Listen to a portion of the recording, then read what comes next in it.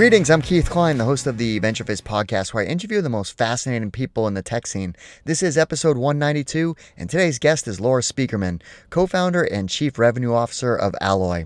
The fintech industry has been blowing up over the past few years with lots of innovative advances and solutions, from digital products geared towards consumers like Robinhood and Lemonade, which logged a very successful IPO back in July, to more of a foundational tech layer with platforms like Stripe for online payments and Plaid that was acquired by Visa for a reported $5.3 billion. Alloy is right in the sweet spot of this rapidly growing fintech industry, as they are providing the identity operating system for the financial services industry, and the company just announced a $40 million Series B round of funding. Fraud detection has always been a challenge for banks, but the problem has only grown more severe due to the pandemic, which has definitely shifted consumers' behavior. Their solution makes it easy for financial services companies to quickly and safely onboard and manage more customers. In this episode of our podcast, we cover lots of great topics, like the explosion of the fintech industry and what the future holds for financial services companies, Laura's background, including her original interest in law school, to how she ended up as the first employee at a fintech startup, a deep dive into Alloy and how their platform is helping financial services companies with a much-needed solution, what it was like raising venture capital during a pandemic, advice on building a diverse team, and so much more. Okay, quick side note. We've recently launched a new video section on VentureFizz. Based on all the great content that we've been creating, it was time that these videos had their own home on VentureFizz. You'll find all the episodes from our two flagship video series, that being CXO Briefing and Inside, plus you'll also find career and hiring advice videos.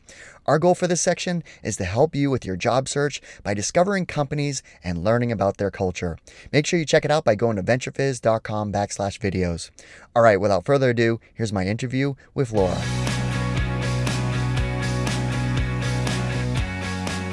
Laura, thanks so much for joining us. Thanks for having me. So I'm excited to talk to you because you are a co-founder and chief revenue officer of a rapidly growing fintech company called Alloy. And the fintech industry is insane right now. There's so much activity going on. There's lots of great companies that are going public, raising capital. And this was an industry that I can't remember exactly when, but it wasn't too long ago. It was kind of there, but the excitement wasn't as great as it is now. So talk about the fintech industry. Like, obviously your space, we're going to talk about, there's a lot of excitement there, but just as a whole, the industry is, there's a lot of excitement. So what are you excited about in fintech? Yeah, I think what's exciting is we've seen this, 5 or 10 year evolution where consumer fintech was really exciting at some point, right? We were all starting to transact on our phones. Think about like Venmo, maybe around sort of the earlier point there. I guess that was about 10 years ago. And sort of has evolved since then, right? Where consumers are able to trade stocks, open accounts, do all sorts of stuff online on their phones. And that's been pretty exciting. I think there was a time where that came, or people expected it to come to a little bit of a head because they were competing so directly with the legacy providers, with the banks themselves. And ultimately, I think what we saw was that we didn't see this crazy sort of competition or winner takes all. We saw, in fact, this rebundling that was happening after the unbundling. And that has happened over the last, 3 or 4 years. And I think it's been really exciting from a consumer perspective because now you have like even better products and services from both worlds, right? From both kind of new and legacy providers, and hopefully that continues. But I think what we've been really excited about is that the market has now shifted in two ways. One, we're seeing that there's a sort of banking as a service phenomenon happening in fintech, where you're not just kind of offering this standalone, new fintech company or digital product being launched out of a big bank. There's this sort of banking as a service element where you can bring banking or financial services into some other non-banking application. So in the last couple of years, we've seen the rise of API platforms, banks, traditional banks, often community banks, like billion-dollar asset-sized banks, which to put in context is very small, partnering with fintech companies and offering their fintech charter and their services and their kind of regulatory expertise to be able to bring banking products to non-banking things. So you could think of like a um, anything that's taking payments online. So that could be like a Mind Body Online, right, where you go to schedule your yoga classes. That type of service can now actually offer loans, payments, all sorts of things to its merchant its merchant clients, as well as to the end consumers. So we've been really excited about that. The other thing that's even more recent, and I think very exciting and has been really hot recently, is B2B fintech, which, like, it's the biggest snooze fest in the world in many ways and has been for a long time, even when we were doing it. I won't try to convince you it hasn't been, but the last like 6 months has just demonstrated complete sort of investment and innovation in B2B fintech. So in kind of core infrastructure and modernizing the payments rails and the ledger systems and all sorts of stuff that these systems, that all the kind of end applications are built on top of. I mean, there's so much going on, which is really exciting. And like you said, it does benefit the consumer, but now the B2B side, which is such a massive, massive market opportunity. So, uh, but before we get into what you're up to with your current company, let's talk about your background. So talk about, even going way back, like where did you grow up? What were you like as a child? Yeah, yeah. I grew up in Berkeley, California, not too far from where I am right now.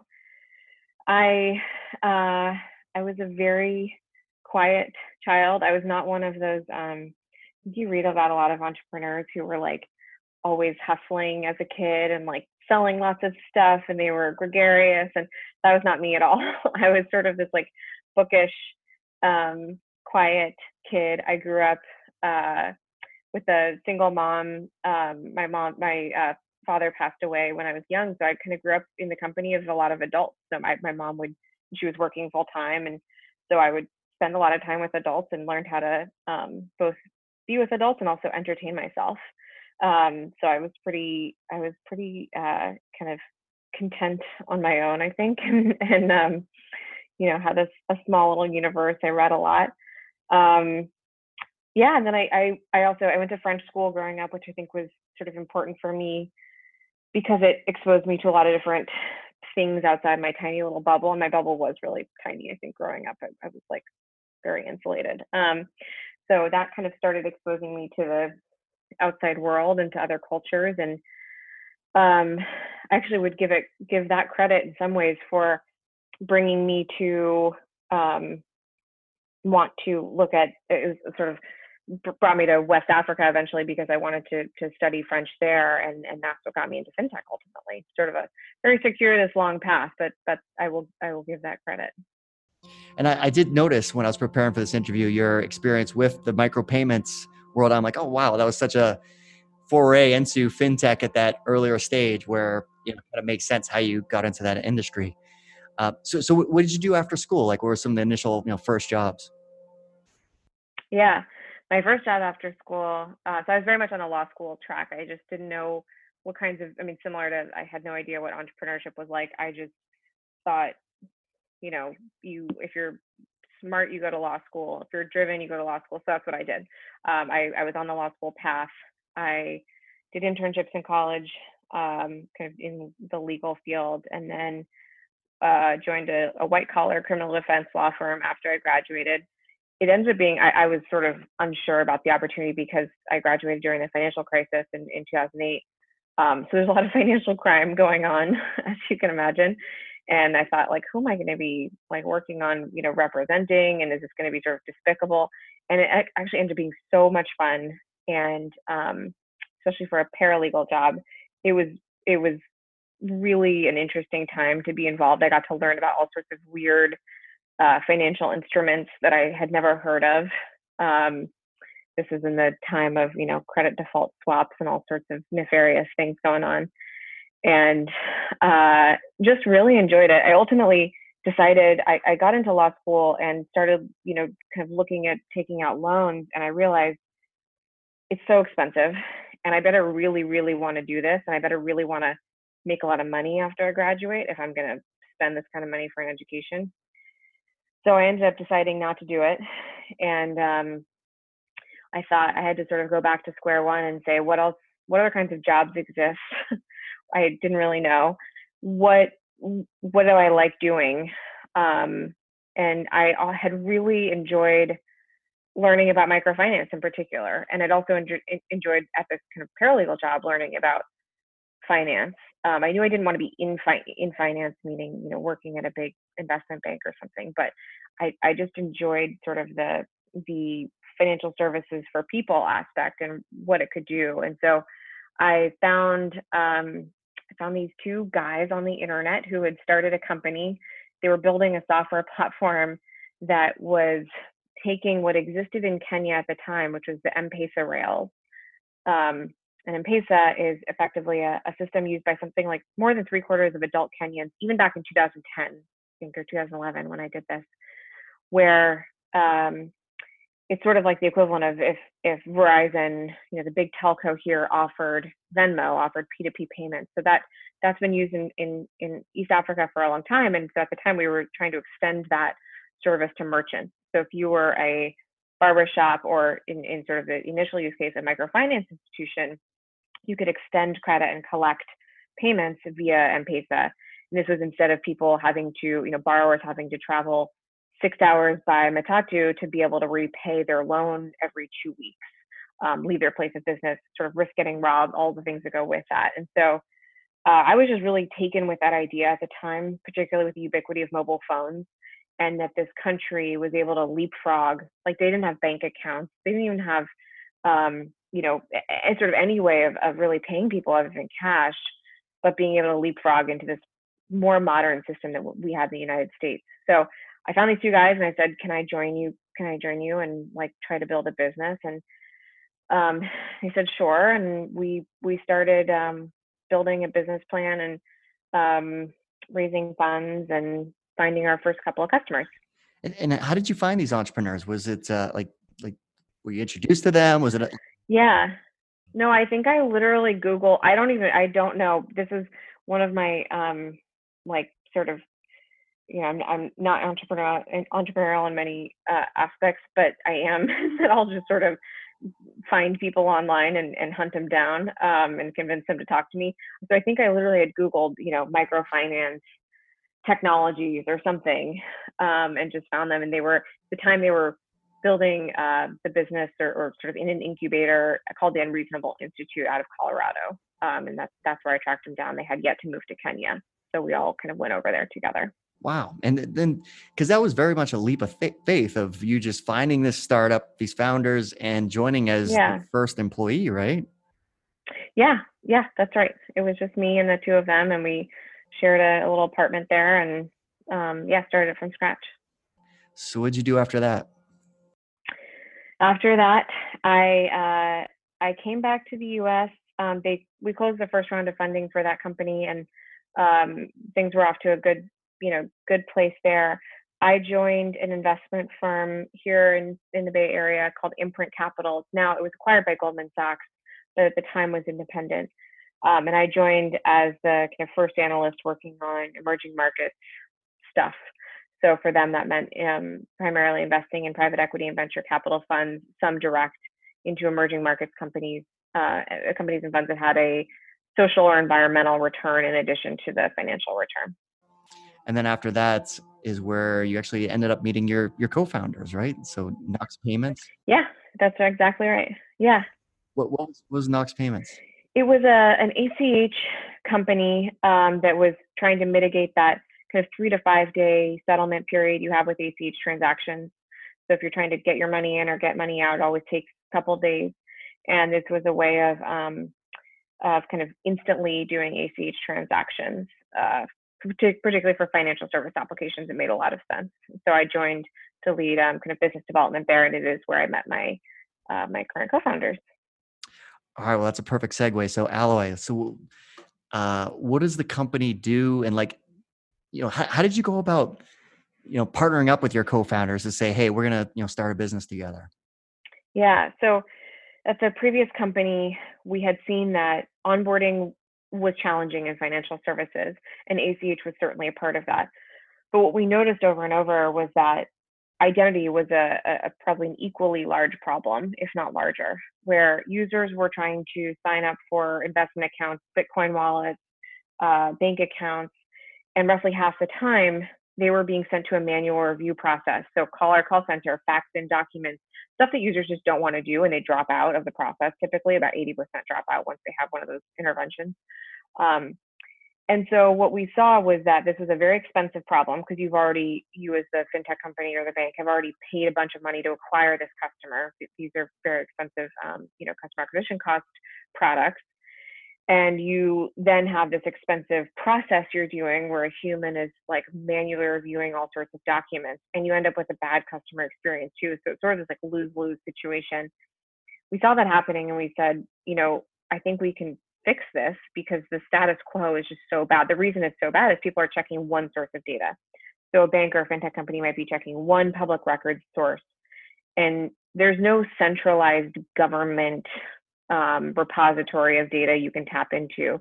So we're relying on these third-party services, and that third-party service is not going to know that you moved 3 months ago.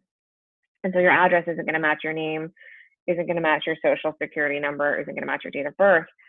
And that's what was really causing this problem primarily. In addition to the fact that just digital financial services are taking off, and we built this entire system around sitting in a bank branch and being able to show someone their ID sitting across from them, just doesn't translate to digital. And so we saw that problem and said, hey, I think we can build something better. We actually initially tried to find something to buy. We said there must be like the Stripe for identity, there must be the Plaid for identity, but there wasn't.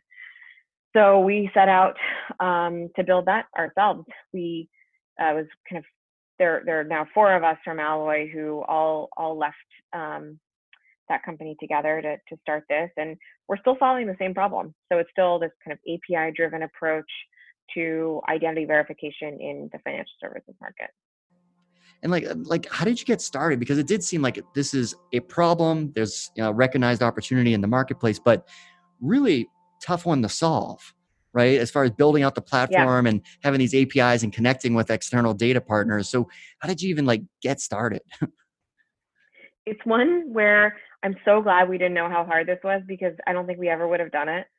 And we didn't have deep roots in banking. We didn't even have shallow roots in banking, candidly. And I'm so glad we didn't, again, because I think that would have stopped us before we started. So we all thought this naive idea of how has no one built the Plaid for identity or the Stripe for identity helped us, because we were like, this is easy. Why has no one else done this? And of course, it's not easy at all. And we toiled for a long time before we launched a product. But it was great for us. So we ended up being able to, identify the problem, talk to a bunch of fintech developers who were our sort of first core use case was if we were sort of the prototypical customers, we knew a bunch of others like us. So let's go talk to them and see what they need. So we built kind of a fintech developer friendly API. Eventually we met a bank that this was during our time at Techstars. We did the July 2015 Techstars program. And it was there that we met a bank that was very early in trying to work with fintech companies and sort of work with APIs. And they really informed our product roadmap and helped us build what became a bank grade product. It still took us a long time, but that was where we got started, with saying, hey, let's build for fintech, but let's build across kind of the edge cases where they're also partnering with banks and making sure banks are comfortable with this, because we know that that's sort of where things are headed. We weren't building this for Bank of America first, but we knew that we wanted to make it something that compliance officers and risk people and data security people all felt comfortable with. So we overinvested very early in some of those core components, which was very expensive, but ultimately quite very worthwhile. Now, how about once you felt okay, we have a product now, the early adopter customers, how did you convince, because this is a very important piece of the equation. It is, yeah. So how did you get the early adopter customers to say, yeah, let's give Alloy a shot? Yeah, I think people were desperate for this product. So part of it's just they needed a solution. I think especially fintech developers, where the alternative, if you weren't working with us, the alternative is going to build a version like this yourself, which in order to get all of the data connections you need requires, money, security audits that are pretty crazy, a year's worth of time of negotiating and going through this entire process. and delaying your product launch because of that, right? So this is sort of a fundamental step to going live because it has to do with compliance and fraud, and you just have to do it. It's a sort of a non-negotiable. And so I think that alternative was so bad that it meant, they were willing to try anything. And I think by virtue of, especially my co-founder, Tommy, our CEO, is really great at listening to our clients. And so I think for him early on, listening to, in particular, these banks that were really trying to work with fintech companies and trying to figure out how to use our API to do that and what features we need to build, there was just a really tight and very proactive feedback loop that I think made our product like 10 times better, even in the very, very early days. But a lot of it had to do with really kind of investing heavily in data security and all that stuff that really mattered, and demonstrated that even though we didn't have long careers in banking or compliance, that we were serious about this, that we were going to treat their data, their use cases, their clients very, very seriously. Now, how big of a problem is this? Like, we're recording this in the middle of a pandemic, so no one's going to a branch to open up an account. They're doing it online. But even before this, like, how big of this was a problem? Like, when COVID first hit, I binge watched all of Ozark, right? Yeah. So, which was amazing. I still haven't seen it, but I keep hearing I should. Oh, you should. Money laundering. You totally should. Yeah. I mean, because that's his whole thing, money laundering. Yeah. And so how much how much of this fraud is going on with people creating these fake accounts? I mean, apparently it's a massive thing. It is. Yeah. So even before the pandemic, fraud online is huge. And especially if you're in financial services, the sort of, what you can take away from fraud are pretty big sums of money. And there are different types of fraud at different times that we see pop up. I think one of the hot topics everyone has right now is synthetic identity fraud, where someone builds up a fake identity that looks very real, and they get it into the credit bureaus, or sort of the official system, or semi-official system, kind of sanctioned by the U.S., where we have these 3 credit bureaus that kind of own all of our data. You get it into those bureaus. So you could create this fake account that starts to build a credit history? Exactly. So you start small. The way to do it is you start small, you build, you take out some sort of like small, account somewhere, like a cable account, and you pay your bill every month, and it's small, but it builds up and eventually gets reported into the credit bureau system. And then you kind of keep going, and maybe take out a bigger line of credit somewhere else, and you continue to pay it back every month. And you look like you're a really good customer, but you don't exist. And then eventually you do what's called bust out, where you take out a $50,000 loan, whatever the big take is, and then you're gone. And so that's been cropping up, and you can just see, if you're able to get that type of money in one go, and not that it's no work, it's certainly work involved in building up that fake account. These people are very hardworking, but it's just a huge problem. So it's a large and very kind of nuanced problem. So e-commerce fraud solutions don't really meet the needs of financial services fraud. They just look very different. And then in the pandemic, people were shifting online, and these financial institutions weren't necessarily prepared from day one for what that meant, right? If you were doing 90%, 95% of your traffic was in branch or even call center, now you're migrating it to digital, you have to learn very quickly how to deal with that, right? What do bad guys look like? What do good guys look like? And there's a lot of gray area in between. So there's these acronyms I discovered, KYC, know your customer, and then AML, which was anti-money laundering. So what are those acronyms about? Like how do they play into this whole industry? Yeah. So know your customer and anti-money laundering, those concepts have been around for a while.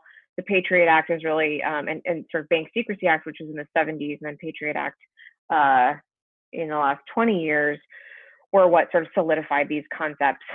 What's interesting about them is that they're not super prescriptive. So the government doesn't tell you exactly how to verify an identity. They don't say you have to look at this exact type of document or know exactly this person's social security number matches with their date of birth. It's more nuanced than that. It's a little bit more open-ended than that, which makes it hard to follow, of course, and made harder by the fact that you're relying on digital sources of data. Again, you can't just look at someone's driver's license in a bank branch anymore. So the sort of acronyms generally just mean do your best to figure out who this person is and are they real, and do all these elements match. And then even if they're real and the elements match, because it really is you, are they on a list of bad actors that we need to be aware of, right? Have they been sort of associated with something nefarious going on before? Have they been associated with money laundering before? All sorts of stuff. So you're sort of doing various checks that range from just like, is this a totally fake identity, like synthetic, to, okay, they're real, but like, do we really want to do business with them? And with your platform, I mean, this is all automated. So as a consumer, I can go to a bank online, fill out the account information, and instantaneous, the bank's going to be able to detect whether this is a fraudulent account. That's right. Much more frequently using our platform, they're able to instantly verify you. So they can match all the information and say, yep, we're pretty sure this is the guy. And then and then because you're being instantly approved, right, in 3 seconds or whatever, then you're much more likely to actually become a customer. So finish that application process. And you're much more likely to do things like fund your deposit account at a higher level. So you actually become a better customer too. And then on the kind of back office side, these companies are experiencing much less fraud, and they have much lower back office costs because they don't have to manually review all of this documentation. So how does the business work? Like, how did you figure out, the actual business model of this? Because it's an API platform. Yeah, we always knew we wanted to be API first from a user perspective, right? Like thinking about who was going to be integrating this. We built this for who we were, candidly. We built this for people who wanted a really good both customer experience and also developer experience, or kind of product experience. We didn't build this initially for compliance people, risk people, back office folks, because we just didn't know them. And so I think the business model actually aligned really well for that, where we were thinking about this as, how do you deliver the best customer experience, and how do you just get the most people through your funnel? And that meant that the API model was great for that. So our business model is based on usage, SaaS and usage, and it's not sort of as it's in contrast to a lot of the financial services models that are out there. The legacy core systems, for example, which are just huge, chunky implementation fees and licensing fees, and they're not cloud-based, so there's sort of like these crazy upgrades and all that stuff. So I think we stand out in that way in the market. So you recently announced $40 million Series B round of funding. So talk about the fundraising process in the midst of a pandemic. Yeah. Look, in some ways it ended up being good because there was no travel involved. We got to do it all over Zoom. We were really fortunate that in the Series A process last year, which was led by Bessemer, we'd gotten to know a bunch of investors during that process and after that process. And I think we've just been lucky to get to know a bunch of really smart people in our industry. And so, I feel for the entrepreneurs who are trying to raise like a seed round right now. I think it's really hard if you're just starting out and you don't know anyone, and then you're trying to do that all remotely. For us, what it meant was that we were going to try to, we only were willing to go to a small group of investors where we'd gotten to know them, and ideally where they'd been providing a bunch of value, like VCs do or want to do. So we kind of picked 5 or 6 firms where we'd gotten to know them, really liked the partners there, and or where they'd kind of been making really high value introductions to customers or to people to join the team in the meantime, where we felt like, okay, we know them, we know how they work, this could potentially be a really good partner. And we ended up only really looking at we were super lucky. Our business grew like crazy in the last year, and then sort of to compound that, the pandemic ended up being sort of a slight net benefit for us. And so all of those forces just meant we were able to run a really tight, like 2-week process end to end, where we were really lucky. We found kind of our dream investor to go forward, and it worked out really well. Well, I think that's great feedback for other entrepreneurs. It's you were focused on raising capital even when you weren't raising capital. So you were building relationships with potential lead investors because you always want someone else to lead the next round, typically, not always, but so you were already making establishing these relationships ahead of time so that regardless of what the economy was when you raised, they knew your business, you knew them. So that dating period to hopefully getting a term sheet or married was already established. That's right. And what we weren't doing, we didn't take, there were 3 or 4 or 5 months where we didn't take any investor calls or meetings at all. So we had a ton of inbound and we just said like, I'm so sorry. We were growing the business. First of all, we were managing the pandemic and what that meant from a survival perspective, from our employees being happy and healthy and productive, working remotely. We were heads down. We were also growing, doubling our client base, which is just a ton of stuff going on. And so we really couldn't take the time out to get to know a bunch of investors. But if there were investors that we'd already known previously from the Series A, and they were not asking for a ton of time, but rather saying, hey, here's a candidate that I think would be great for VP of marketing that I see you have open, or hey, I know this bank and I think they're looking to kind of, digitally transform. Can I introduce you? Those are the ones that were clear signs to us. You're going to actually help build this business. You're not here just to, take up a bunch of our time. And so we were really thoughtful about who we actually spoke to in those 6 months, and it made it easier to kind of create a short list of who we wanted to attract in this round of funding. Now, what's the current state of the company as far as number of employees, and what are your plans in terms of hiring and growth ahead? Sure, we just hit 50 employees last week, and we're continuing to grow. So I think probably by the time this is out, we'll have more people on board. We are investing pretty heavily right now in sales and marketing in particular, which has just been an area where we've done very well with being efficient, but really kind of like too efficient. So this is where we're kind of throwing some fuel on the fire and saying, hey, let's go scale this out. We hired our first sales folks in January and February this year, up and running really quickly, very talented, and now we just feel like we have room to do more. And then on a product perspective, we're kind of going deeper into these client relationships and saying, where else are you making decisions about identities? So, it's right now we've been making mostly this one decision where users applying and we're saying yes, no, maybe to whether or not they should be able to open an account. But where can we help you make these decisions around things like, should they be allowed to enroll in online and mobile banking right now on the device they're on? Should we let them do this $5,000 wire transfer to Russia that we've never seen them do before? All sorts of things that they're making these decisions about throughout that life cycle, and helping them make better and more instant decisions, which is, again, it sounds, a lot of this stuff sounds trivial and financial, like it should already exist, but just the bar is so low in financial services, sadly. And do you think you'll end up tackling other industries too? It seems like a logical type of platform that could be outside of, financial services, banking. I think we'll go outside of banking into things like insurance.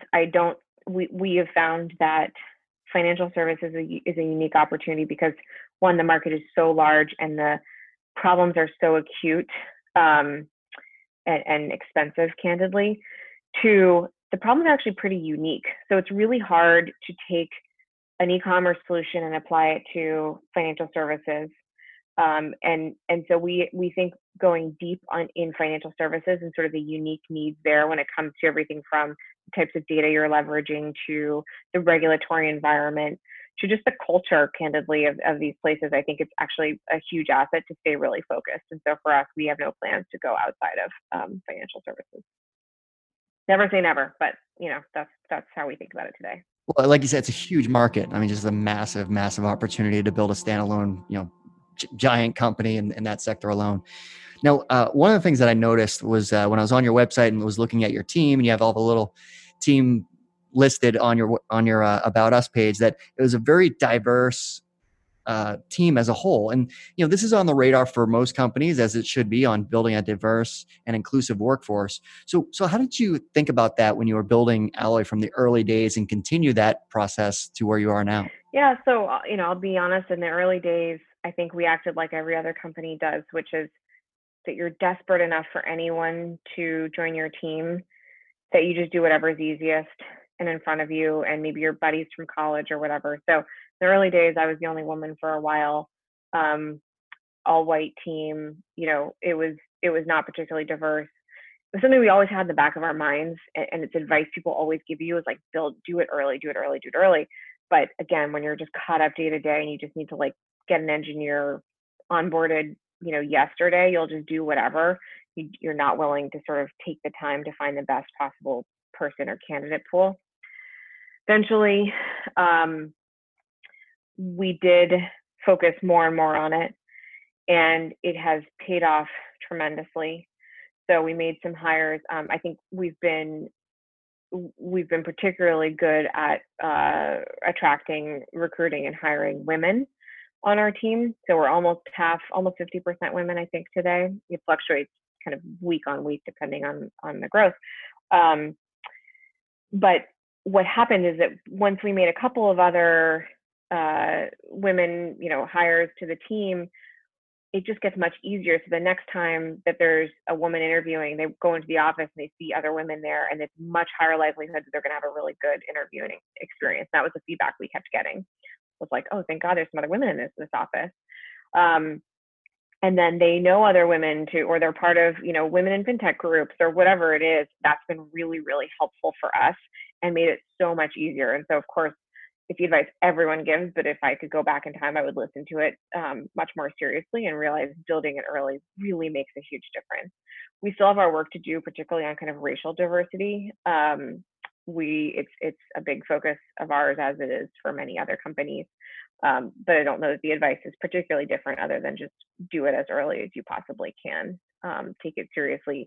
We're lucky to have a fantastic director of people operations, Kim Nguyen, where she just is relentless about ensuring that we stay disciplined. So if we try to deviate a little bit from kind of our guiding principles and the way that we're operating when it comes to recruiting and hiring talent, she keeps us honest.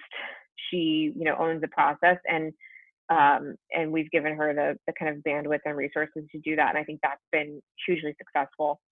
The thing I really want to see more of, and I think we would do better if this was asked of us, is have our board and our investors ask us to report on diversity the same way that we do our financials, our revenue, all that kind of stuff. So I think that's the thing that really needs to change, is that investors and then ultimately their LPs need to be, asking for this regularly and treating it as a really important metric.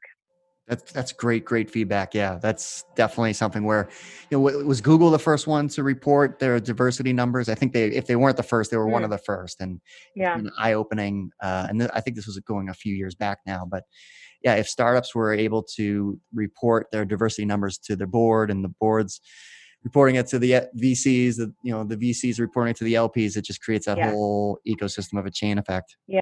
There's only a few things that they're looking at. There's only a few things that they're caring about, right, that are kind of bubbling up to the top.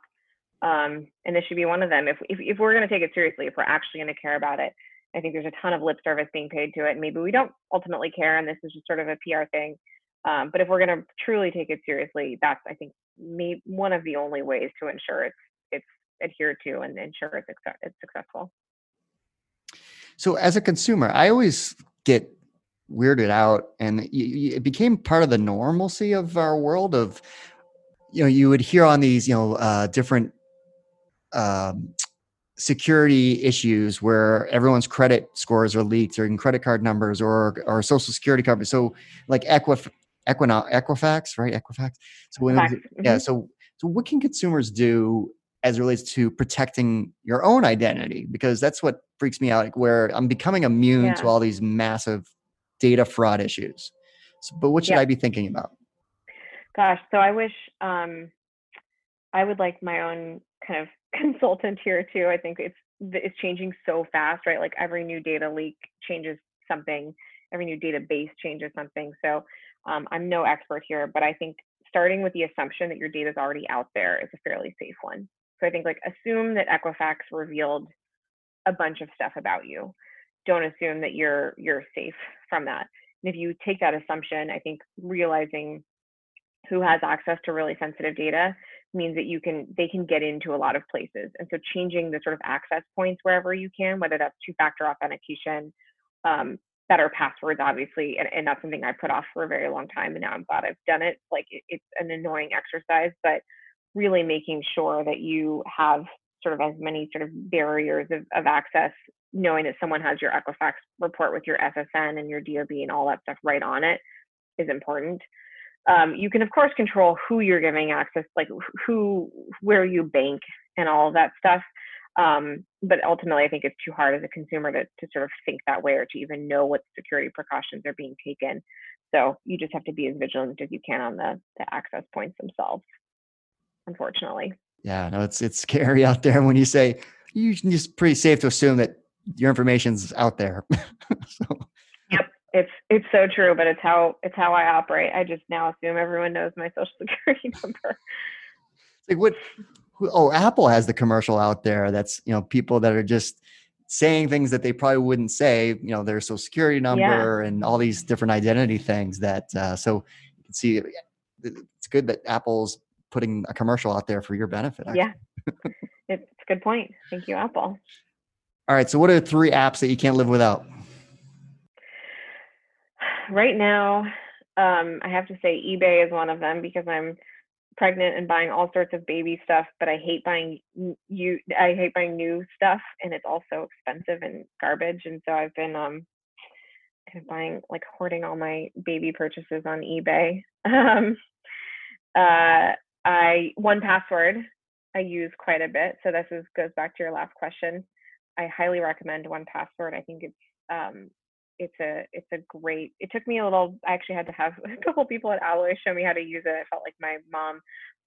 But once I did that, once I sort of figured it out, it's been really good. And now I'm like, everything feels much more secure for me.